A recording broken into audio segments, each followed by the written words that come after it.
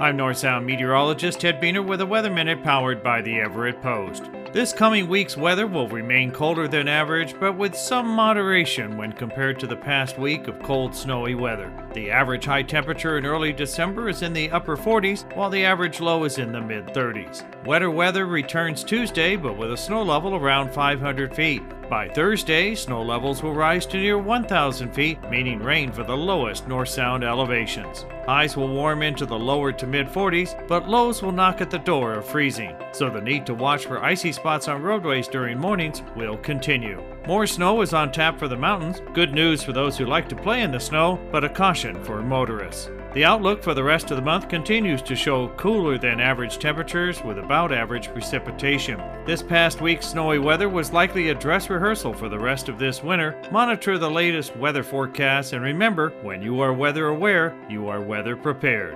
This has been a Weather Minute. I'm North Sound meteorologist Ted Beener.